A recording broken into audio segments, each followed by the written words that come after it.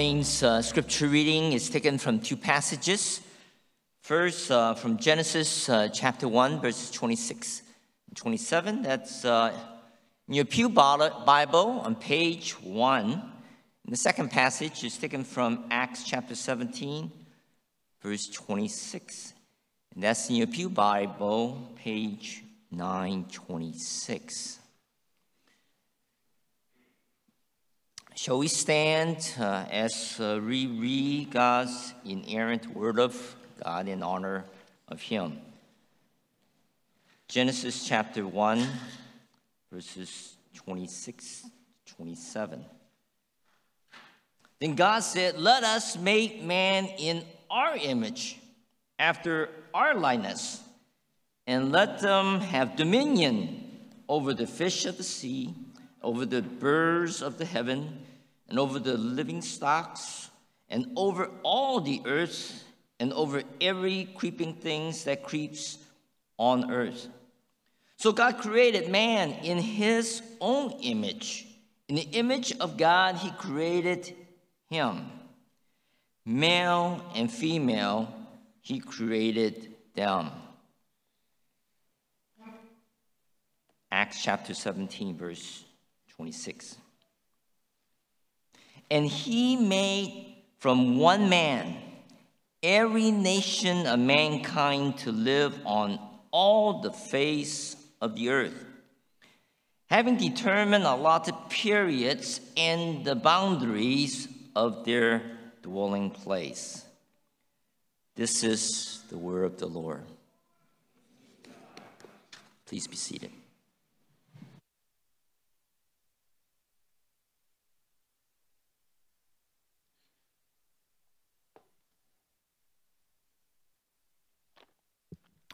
Let me pray for us once more. Father, thank you for your holy and inerrant word. And we pray now for the help of your Holy Spirit to have a clear understanding of your truth, that it might shape our thinking, our feeling, and our living, how we behave and treat especially other people that you have placed in our lives. May you open up our eyes to see your truth and your glory. We pray all this in Jesus' name. Amen. As you're probably aware, tomorrow is a national holiday to observe the birthday of Martin Luther King Jr. His actual birthday is January 15th, but we mark off the third Monday of January every year. We call it MLK Day. Now, in our church, I know we talk a lot about Martin Luther, the 16th century Protestant reformer, so I don't want any of you to be confused. We're talking about a different Martin Luther today. We're talking about Martin Luther King. We're talking, of course, about the 20th century Baptist preacher and civil rights leader. This Martin was the one who was instrumental in the civil rights movement in the 60s that ended legally sanctioned segregation in our society. Now, I just want to be clear, this morning's message is not focused on MLK himself, but what we are doing is we're taking the occasion of MLK Day and doing some extended reflection on the convictions that were so central to MLK's resounding message. His most notable speech, of course, was his "I Have a Dream" speech, which he delivered during the March on Washington in August of 1963. There are so many memorable lines in that speech. One that really sticks out for many people would be the following, quote, "I have a dream that my 4 little children will one day live in a nation where they will not be judged by the color of their skin, but by the content of their character." I think that message resounds in us all. It's a beautiful dream that I'm sure that all of us do want to see come true. And we should recognize that by the grace of God, that dream is coming true. If you just reflect back on the last 60 years, when that speech was delivered, our society has dramatically changed. Not only have laws changed, but even hearts and minds have changed as well. Because back in the 60s, we had presidential and gubernatorial candidates who were openly running on platforms that supported segregation. They were able to get nominated by their parties. Some of them even won office. So thank God that would be unthinkable in our day.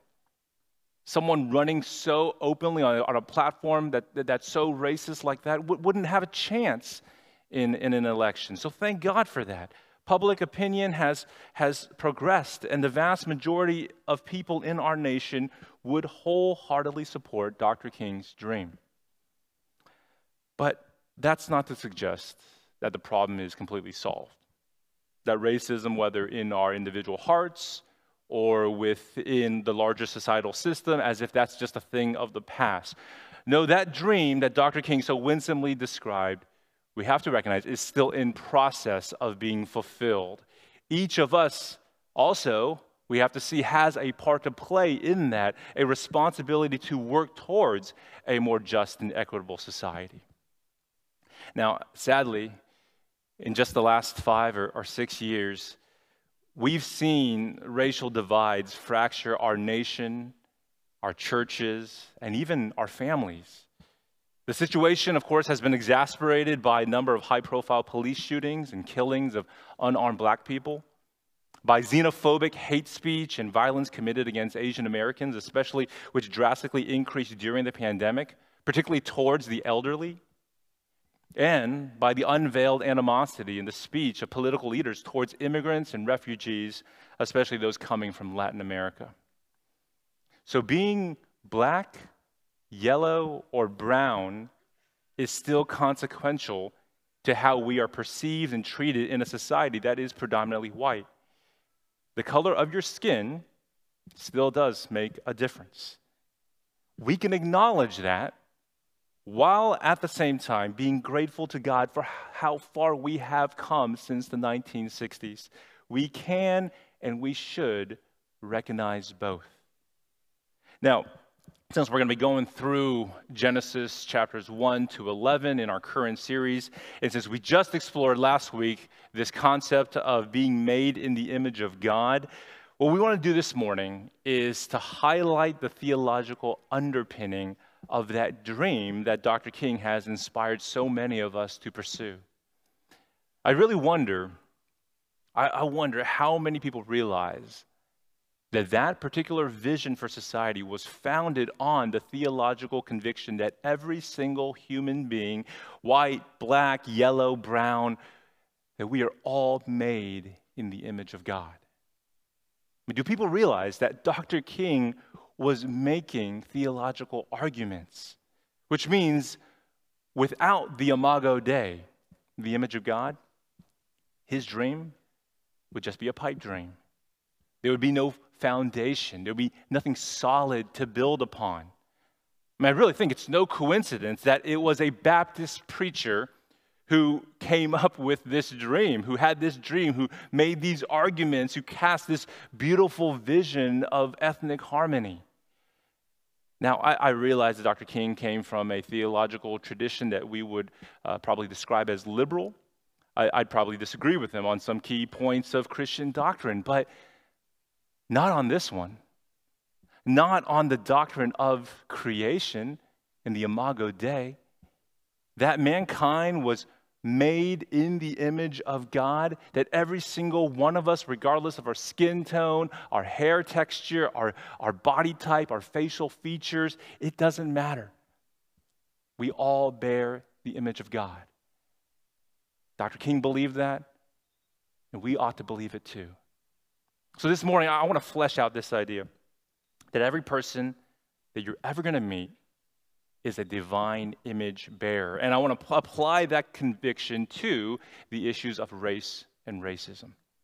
Now, to do that, I'm going to start off by making 3 observations from the text, from Scripture, and then we're going to based on those observations about the image of God, we're going to try to draw out 3 implications. If you want to follow along, look in your bulletin, you'll see an outline there with the 3 observations and also 3 implications. Let's start with our first observation, and that is that all human beings share the image of God. All human beings share the image of God. Now, we touched on this last week when we covered Genesis 1, verses 26 to 27. So let me just read that section again. Verse 26, then God said, let us make man in our image, after our likeness, and let them have dominion over the fish of the sea, and over the birds of the heavens, and over the livestock, and over all the earth, and over every creeping thing that creeps on the earth. So God created man in his own image. In the image of God, he created him. Male and female, he created them. Now, over the weeks and the months to come, we are actually going to keep coming back to these key verses because they are so foundational to so many doctrines that we hold as Christians.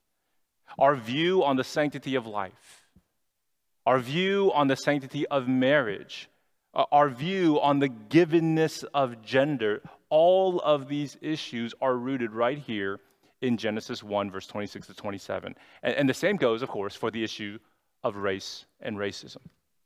Now, when we did an overview of Genesis 1, we saw how on the sixth day of creation, God made all the land animals. Back in verse 24, the livestock and the creeping things and the beasts of the earth.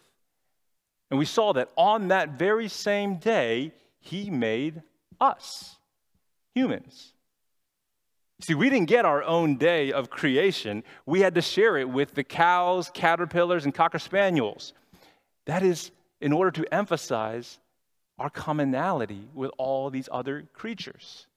And that's why we're not surprised when zoologists or geneticists point out the similarities between humans and other animals, whether in our physical structure or our genetic makeup. We do bear a strong resemblance. Physically, we bear a strong resemblance, especially to those in the primate family. And chemists are going to remind us that all living organisms are really made up of the same stuff, the same molecules, mainly carbon. We can accept that. We acknowledge it. That's what you would actually expect when reading Genesis 1. But the one difference, though, the one key difference between humans and all other living organisms is the imago Dei. That's Latin for the image of God. In some sense, we resemble God in ways that all other creatures do not. It's only in regards to mankind do we read these words in verse 26. Let us make man in our image, after our likeness. Now that same language, after our image and likeness, pops up later. If you look in Genesis chapter 5 in verse 3, that's where Adam, it says, quote, fathered a son in his own likeness after his image and named him Seth. So as a son resembles his father, you could say that we, human beings, resemble God the Father. But in what sense is this so? In what sense do we resemble God? Well, historically, some have tried to argue that it means we share some sort of physical resemblance, just as I'm sure Seth shared a physical resemblance to Adam, his father. Then they would say that somehow we share a similar resemblance. But I think actually that would be a mistake. That would be a wrong interpretation here, because it would be a misreading of the anthropomorphic way in which God is typically depicted in Scripture. So when you read in the Bible about God's face, or about his eyes, or about his arms, or his hands, these are merely anthropomorphic descriptions. The Bible's not actually suggesting that God has a face, or eyes, or arms, or hands like we do. But because, of course, of our creaturely limitations, we're only able to describe God using human categories. And we know that's inadequate, but that's all we have to work with. And that's how God is described in the Scriptures, using those anthropomorphic terms. So I think we can rule out the idea that being made in God's image implies some sort of physical resemblance to him. But what we can affirm is that being made in his image could refer to the many ways in which we share attributes and characteristics with our Creator. That would include our intelligence, our virtues, our sense of morality. These are things you're not going to find in any other animal within the animal kingdom. As well, though, being made in the image of God could also refer to how humans, and humans alone, are made as spiritual beings with the capacity to consciously relate to God and to glorify Him as our Creator. All other creatures on the earth do glorify God, but only humans can glorify God consciously. We do so along with the hosts of heaven. The angels glorify Him consciously, but in Genesis 1, angels aren't included. We're just talking about earthly creatures, and among earthly creatures, it's humans alone that can consciously glorify our Creator. As well, though, another way of looking at it, that being made in the image of God could also refer to our responsibility to rule on earth on God's behalf as His vice regents. And we looked a little bit at that last week about what it means to be ruling on God's behalf in His image. And contextually, I think this makes the most sense because right after God says, "Let us make man in our image," He gives us dominion to rule over the earth, to rule over the other creatures. So really, friends, however we understand what it means to be made in the image of God, the main point for us to consider this morning is that whatever that means, it applies to all of us, to every single human being. Everyone begotten of a human father and human mother is a human being. And no matter your size, no matter your mental capacity, no matter your physical ability, no matter your skin color, hair texture, facial appearance, every human being is a divine image bearer. Even the fall of man did not erase the image of God from us. Now that image is marred, that image, that reflection is blurred, and because of human sinfulness, we're kind of like bent mirrors. We're bent in on ourselves, reflecting mainly ourselves, falling short of our purpose to reflect the image of God. That's what sin is. It's falling short of the glory of God. But even still, even in our fallen state, we still bear the image of God. I mean, just consider Psalm 8. We've read Psalm 8 in the last 2 Sundays, portions of that. And in Psalm 8, this is, of course, after the fall, King David is writing Psalm 8, and he affirms there that mankind is still, even in our fallen state, we're still set apart from all of creation. We still have dominion over the works of God's hands. That means we still are in His image. We never lose the image of God. So what that means is that no human being, no matter how fallen, how sinful, how evil, has lost or can lose the image of God. So that's our first observation, that all human beings share the image of God and cannot lose the image of God. The second observation is that all human beings share a common ancestry. We share a common ancestry. That's what we see in the Genesis creation account, especially when it zooms in on day 6 over in chapter 2, and it zooms in on the creation of the first pair, Adam and Eve. And from this pair, everyone on earth and everyone throughout human history can trace our lineage.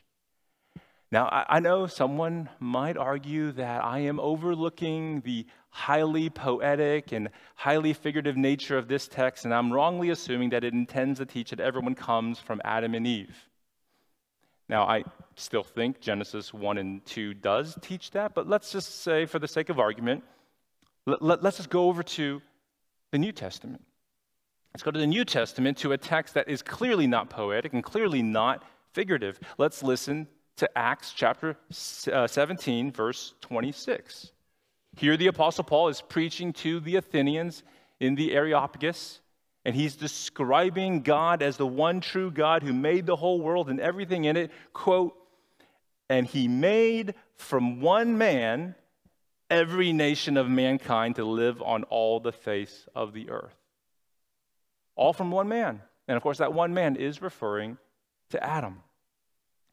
That means authors of the Old Testament and the New Testament affirm our common ancestry in Adam. Now, why am I stressing that? Why am I making a point of this? Well, just think about it. Unless every human being is a biological descendant of the first human pair who was created in the image of God, unless that is so, then there is room for someone to argue that some people groups today may possibly descend from another lineage and therefore are not image bearers of God, or at least not full image bearers like us. And the us would just refer to whichever dominant ethnic group is trying to make that argument. And friends, I hope you realize I'm not just speculating that someone one day might make this kind of twisted argument. Historically, people have argued this way. Even people who read the Bible and try to live by the Bible have argued in this way to justify the mistreatment, enslavement, and even genocide of marginalized and oppressed minority groups. So this is why it's so important for us to affirm that Adam and Eve were historical figures who really did exist. They are not mythical characters in some story. It really matters that everyone in human history can trace our lineage back to this first pair. It's this common ancestry in Adam and Eve that supports the prior observation that we just made, that all human beings share the image of God. So this isn't just a theological issue. This is an ethical issue. It's not just about Bible interpretation. It's about morality. It's about how we treat people. The biblical creation account is so important for undercutting all arguments of racial superiority. In fact, it goes even further, and it challenges the legitimacy of the modern classification of people into different races. You know, it's common parlance for us to speak of different races of people. I mean, when you fill out a census form, you are asked to identify your race, and you're given a bunch of options to choose from. And then, every time the census comes out, it changes a little bit, but you're supposed to choose from either white, black, Hispanic, Asian, and so on and so forth. And there's many different options, but biblically, there's only one race. It's the human race. In this creation account, we just have people that are made in the image of God, distinguished not from each other, but distinguished from all other creatures. Now, that leads to our third observation. While the Genesis account does not classify human beings along modern racial categories, we should recognize that it does at least distinguish us according to ethnicity. The third observation is that all human beings have an ethnic identity. In other words, we should be using the category of ethnicity rather than race. Race is an unhelpful category because it relies on differences in physical traits in order to classify and group different people. And traditionally, it's focused on skin tone, hair texture, facial features, and other physical traits, but that approach is far too simplistic and too generalized. So for example, I would argue that the term Asian as a category of race is deficient. I mean, sure, on a superficial level, Chinese, Koreans, Japanese, Vietnamese, and Filipinos, yes, we do share some similar physical traits. Lumping us all together and calling us Asians is going to be convenient. But in doing so, man, you gloss over the rich heritage and cultural distinctiveness of each of those people groups. Just because you have a room full of people who look the same doesn't mean you're dealing with a homogeneous group. A more descriptive and helpful category, and frankly, a more biblical one, would be ethnicity.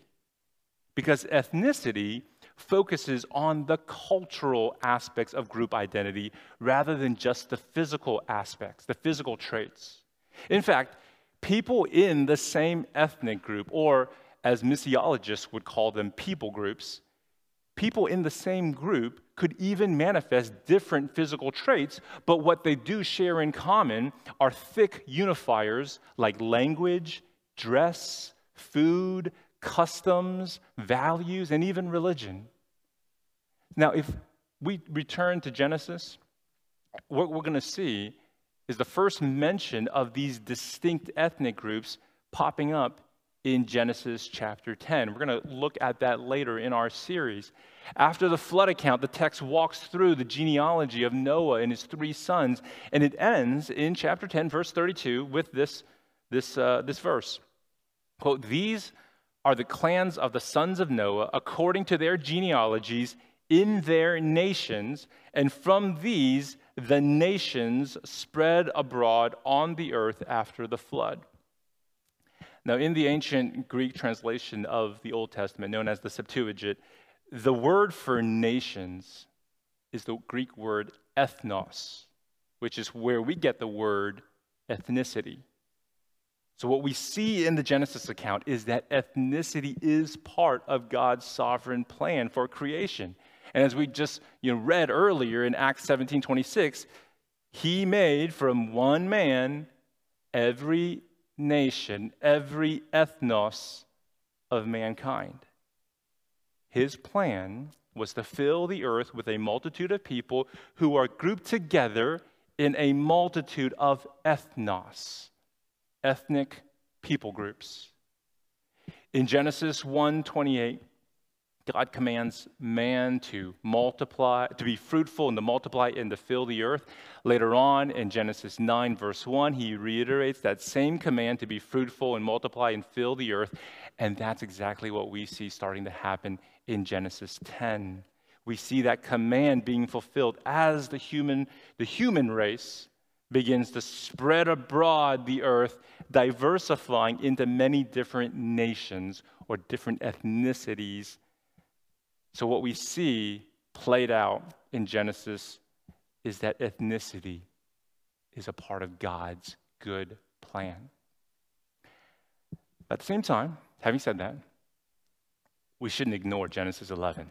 I know some of you guys, you're astute, and you're thinking, well, what about Genesis 11 and the story of the Tower of Babel?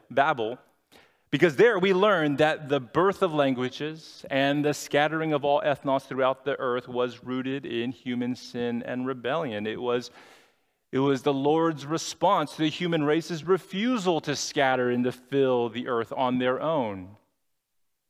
But even still, and we'll get to Genesis 11 in our series. We'll talk more about that. But even still, that doesn't mean that the only natural conclusion that you can make is that the existence of all the different ethnicities in the world is a bad thing, that it's not part of God's good creation order. To understand the role of ethnicities in his creation order, all you have to do is you're reading the beginning of the story right now. Just turn to the very end. Look at the end of the biblical story when God renews all of creation. Because when Christ comes back, when Christ returns, in the end, we are told in Scripture that whatever was a consequence of the original fall, whatever was unintended in God's very good creation, through Christ and his return, will be reversed and completely gone. So whatever remains in the new heavens and the new earth must therefore be very good and part of God's original design. Well, when you get to Revelation chapter 7, verse 9, we are told that one of the things that remains in the new heavens and new earth are the ethnos, the nations. Let me read Revelation 7:9. After this, I looked, and behold, a great multitude that no one could number from every nation, ethnos, from all tribes and peoples and languages, standing before the throne and before the Lamb. So apparently, our ethnic distinctions will carry on into eternity. God won't erase our ethnic identities, and he won't reverse the human race back to speaking only one language, which therefore means that our different languages and our different ethnicities are part of God's very good sovereign design for his world. So friends, here's the bottom line. Just as God made us with a gender, and I know that's arguable in today's conversations, and we're going to touch on that later on in our series. But just as God made us with a gender, God also made us with an ethnicity. I have an ethnic identity. You have an ethnic identity. Ours might be the same, or it might be different. Either way, since they're part of God's design, our ethnic identities should be cherished as good gifts, and they should never become a source of either pride or shame. God made you with an ethnicity. You should be thankful, and you should value that. So those, my friends, are our observations. Now, the observations, I'll summarize it again. We all share the image of God. We all share a common ancestry. We all have an ethnic identity. Now, let's consider some implications. Implications of the Imago Dei. First, racism will flourish in environments where the image of God is overlooked and undervalued. Racism will flourish in environments where we're not talking about and living out the image of God. Now, I'm not suggesting here that racism can only be resisted by those who hold to a biblical worldview. I'm not saying that. I'm not saying that without a belief in the Imago Dei, you're just going to end up a raving racist. No, we should be grateful for common grace, which explains how those who reject the Genesis creation account can still believe in things like human rights and the dignity of all, irrespective of our ethnicity. Thank God that you don't have to be a Christian to still believe that. But what I'm suggesting is that without Genesis 1 and 2, without the conviction that every single person you're ever going to meet is a divine image bearer, then we lack a firm foundation to keep up the fight. We lack a firm foundation to continually resist racism. If we don't have the image of God, then on what basis do we ground our conviction that some ethnic groups on what basis do we ground our conviction that some ethnic groups are not more superior or inferior to others? If humanity does not possess an inherent value attributable to our Creator, then the most that we can say we possess would be a functional value, a value that's rooted in what you can contribute to us, contribute to the world at large. But if all we have is functional value, then why wouldn't more advanced peoples with intellectual, scientific, and technological superiority, why wouldn't they be considered more superior than other people groups? Now, I think it's only fair for us to acknowledge that historically, even Christian nations that were steeped in a biblical worldview have still been very racist and imperialistic. Let's not forget that. But let's say that it's not because of their belief in the Imago Dei they did those things. It was actually in spite of it.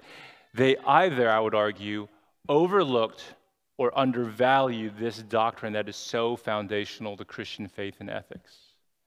So practically, friends, what this means is that resisting racism starts with good theology. I know there's a lot of pressure out there to stop talking about it, stop praying about it, and just do something already. Do the right thing. But doing the right things will only be sustained in the long haul by believing the right things about the Imago Dei. And so that's why I don't think we're neglecting our duty or avoiding the problem by doing all this preaching and teaching. Just as weeds will flourish in your garden if you don't give proper attention to the soil, racism will continue to flourish if we don't tend to our theological foundations. That's why, friends, it is so important for us to help each other to develop a robust doctrine of man and of the image of God.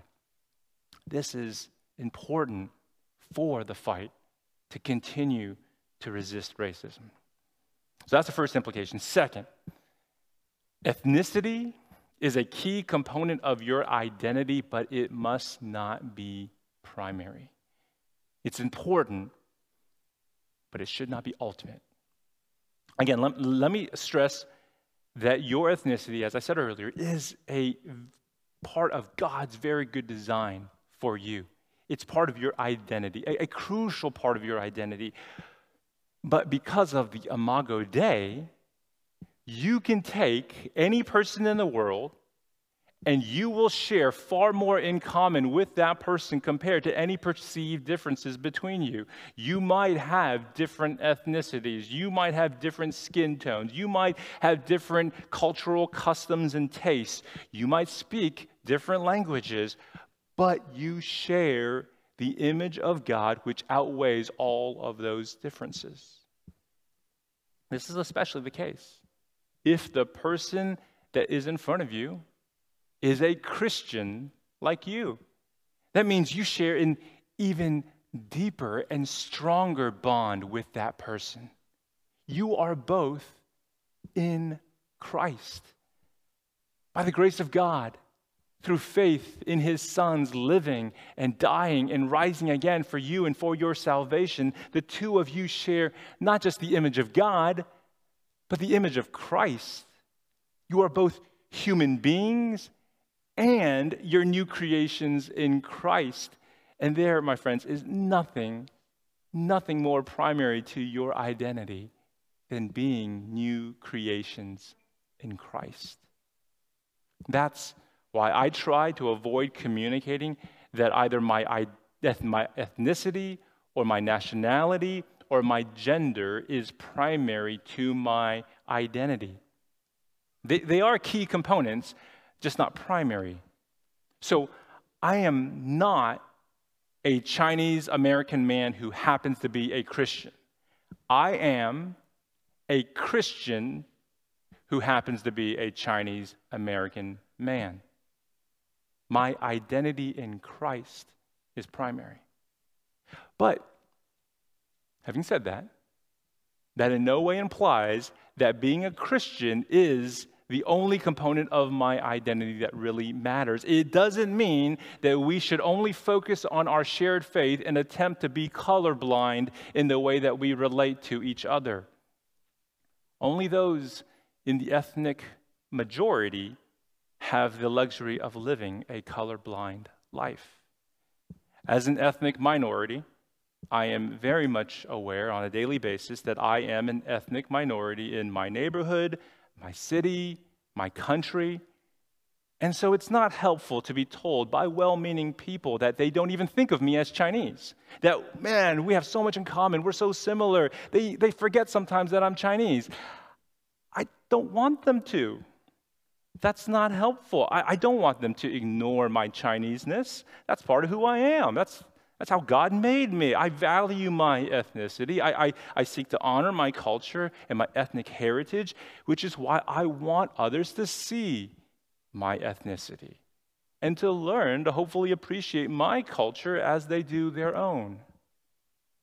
Honestly, the only place where I can forget that I'm Chinese is here in this church, where I am part of the ethnic majority, which ought to make me all the more sensitive to those who worship with us who happen to be of a other ethnicity.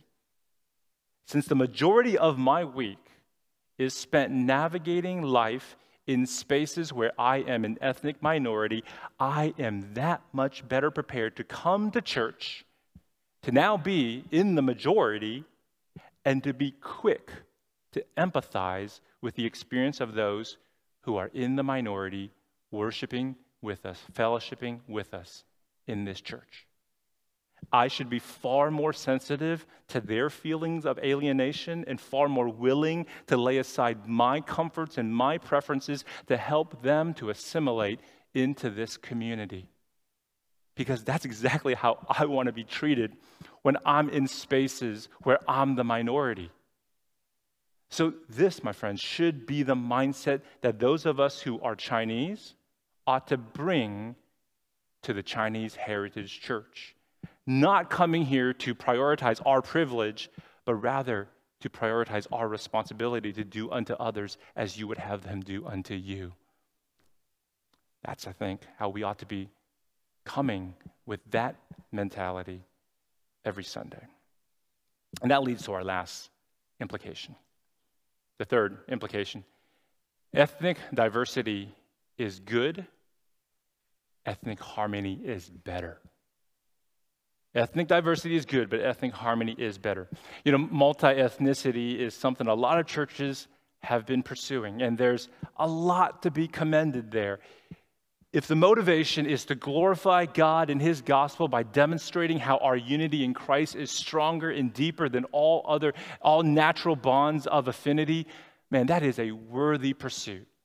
Pursuing multi-ethnicity for that motivation, that is a good thing. But I do find it troubling when churches and organizations get so focused on numbers and percentages, trying so hard to get strong representation from all the major ethnic groups in their area. But if the goal is just to collect all the colors of the rainbow in one room, I think that's just too low of a goal. Multi-ethnicity for its own sake is not the point. I mean, even hell will be a multi-ethnic community. We shouldn't set the bar at ethnic diversity. We should be aiming for ethnic harmony. Hell is ethnically diverse, but of course there's no harmony there. But if ethnic harmony is the goal for our church and for all other churches, then it makes us desperate for the gospel. It makes us utterly dependent upon the Holy Spirit to bind us together in the bond of peace. If ethnic diversity is all we're shooting for, then I guess we're just going to have to wait until the ratios change or until the percentages increase. Who knows how long that's going to take? But if we're always aiming for ethnic harmony, then that can be experienced now by the grace of God. That can be experienced now as we move in love and kindness towards anyone in our congregation of a different ethnicity than you. It doesn't matter what the percentages are, the ratios are. You just look around. If there's someone different than you move to them in love. That's how harmony can be experienced. You don't have to wait for conditions to change.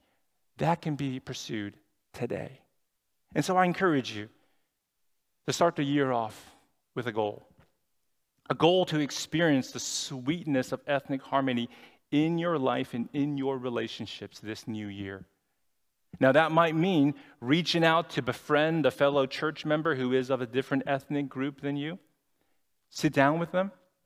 Simply just hear their story. Maybe experience their culture. Taste their food. Learn their language. And best of all, praise God together and pray together, even if you're speaking in different tongues.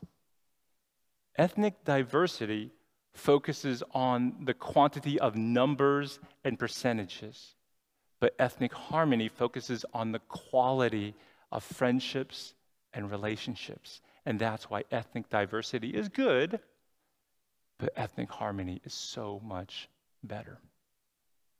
That's what I pray for us. Let's pray now. Father, I pray that you, by your Spirit, through the power of your gospel and grace, will continue to transform us individually and us corporately so that we would better reflect your heart and to see ourselves and each other through your eyes, to recognize the Imago Dei in each of us, and that you might create among our community in this church greater ethnic harmony for your glory and for our joy. In Jesus' name, amen.